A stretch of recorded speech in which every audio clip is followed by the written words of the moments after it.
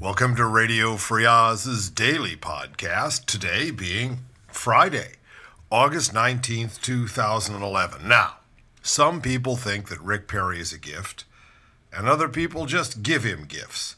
Politico dug through his financial disclosures and finds he's received over 90 personal gifts, many of them from top donors and political appointees during his 11 years as Texas governor. Well, what are they? Among the gifts, cowboy boots, 22 pairs, Stetson hats, belt buckles, cufflinks, a TV, medical tests for him and his wife, 9 hunting trips, dozens of tickets to sports games and concerts.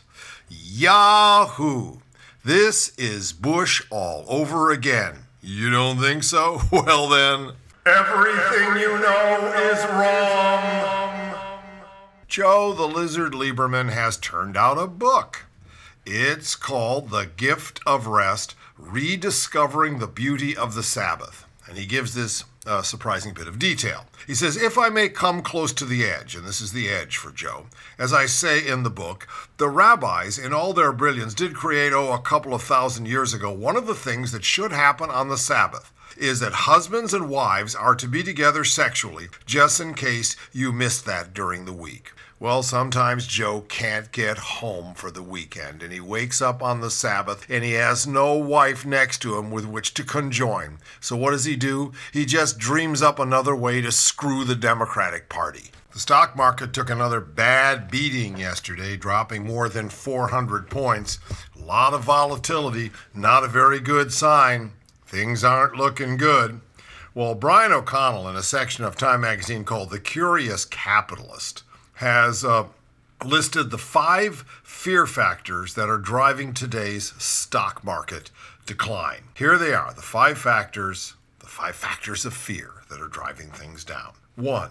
The Philadelphia Fed survey of U.S. manufacturing activity came in at a negative 30.7, a huge slide from the expected reading of 1.0.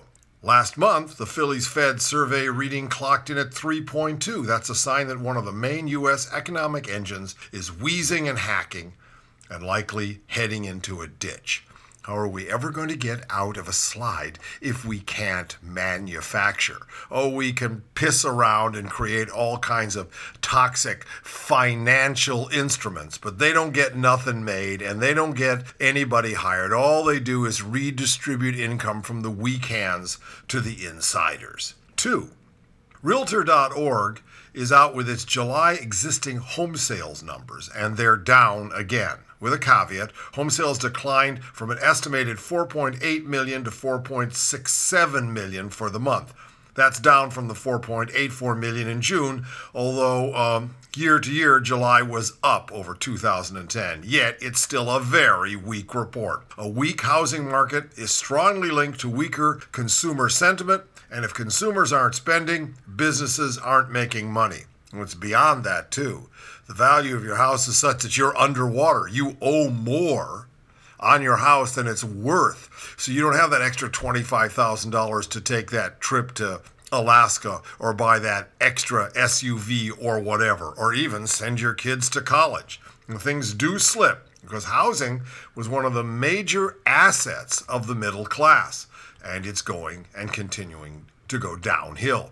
3. Morgan Stanley says the U.S. and Europe are both hovering dangerously close to recession, defined as 2 consecutive quarters of contraction over the next 6 to 12 months.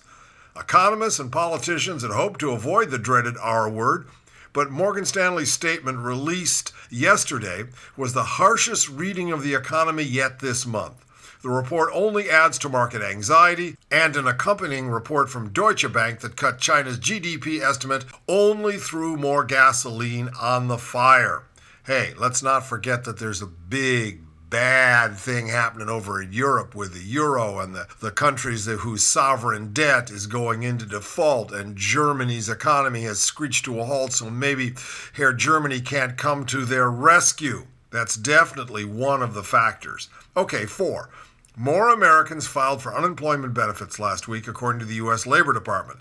The data shows jobless claims rising by 9,000 to 408,000 for the week. That's just the ones that actually want to walk down the block and think they can get unemployment. That's the highest figure in a month and a big red flag for the markets today. If U.S. companies resume layoffs, recession is the likely scenario, and traders know it. Fear of losing a job is one of the key drivers in consumer spending, and consumers account for about 70% of the U.S. GDP, and it's criminal the way that large corporations are not creating jobs. They are sitting on their money. They are hoarding the money that they're being lent at almost no interest by the Fed. This has got to be readjusted. Number 5. The U.S. Consumer Price Index rose 0.5% for July, with a 4.7% rise in gasoline prices hitting Americans in the pocketbook. There it is. Oil companies cashing in on the pain. Factor in higher prices on things like food and gasoline to high unemployment and a low housing market picture, and you just have a perfect economic storm and a recipe for an ailing stock market. All of this can be changed, but not if the Congress continues to slash spending, government spending. Somebody told me recently, I'm not unhappy with big government as long as they do big things. Want to stay up all night and rule the world? Hack Facebook, spam Twitter, and fuck up Iran? I've been up for a month and a half, burned down every firewall in the Pentagon, put a bug up Goldman Sachs' ass, and shaved Rick Perry bald on his homepage. Where do I get the energy from this shiny can of hacker smack? Yeah, I'm good. That's what all the missiles I've learned. Hacker Smack, the brain-draining game changer that'll keep you up if you can keep it down. Hacker Smack is a turbocharged blend of caffeine, alcohol, St. John's wort ginseng, and country-style methamphetamine. Hacker Smack is a deniable byproduct of Alzheimer's Brewery, Rehab, Colorado. Yeah, Hacker Snack keeps me up, because I could just fall asleep. It's one way to avoid the economic meltdown. Well, here's another curious capitalist post, this by Michael Schumann. As shown by yet another global stock sell-off, that was yesterday and the day before, investors have finally woken to the reality that we have not yet recovered from the 2008 financial crisis. Really? Many smart economists have been warning that this time was different, that we wouldn't enjoy the simple V-shaped return to normality after the Great Recession. Down, down, down, down, hit the bottom, up, up, up, up, up. Not this time. But the global investment community has been living in some sort of alternative universe, oblivious to how persistent unemployment, ongoing housing meltdowns, soaring commodity prices, European debt crises, and misguided government policy were conspiring to derail global growth. Rat on! So far, though, policymakers, investors, and business leaders in the U.S. and Europe seem focused on simply returning to the same growth model. In the U.S., everybody is waiting for a revival in consumer spending and housing construction. Yeah, like it's coming. In Europe, the focus is on restoring financial health to besieged governments, but not on what sort of economic system will emerge from the effort. There seems to be an assumption that, with a tweak here and a budget cut there, we can all happily go back to doing what we were doing before. Negatory. But can we? I don't think so. The old system produced a bunch of Americans with too much debt and too little savings, all desperately hoping they could rely on an overstretched government social security program when they retired. In Europe, aging populations and low growth are bringing into question the future vitality of the welfare state systems. On both sides of the Atlantic, pressure from globalization, technological change, idiotic tax policies, greedy corporate management, and in Europe, overly protected and distorted labor markets have been sapping the earning potentials of the middle class. So, where do we go from here? Okay, here are a few preliminary thoughts. Embrace the opportunities of the New World Order. The New World Order. A richer China, India, and Brazil may mean more competition, but also new consumers to buy new products and enjoy new services on a scale never seen before in human history. The emergence of the emerging world means more options for entrepreneurship than the global economy has ever offered. No, the problem's not globalization. The problem is how the West responds to it. We've turned it into a bogeyman. It may be a great opportunity. The U.S. and Europe have simply not prepared themselves for the realities of the New World Order. They haven't prepared themselves to compete. They've lived off credit cards and pension checks, borrowing from the future to prosper today rather than investing to capture the growth potential of the future. How very true.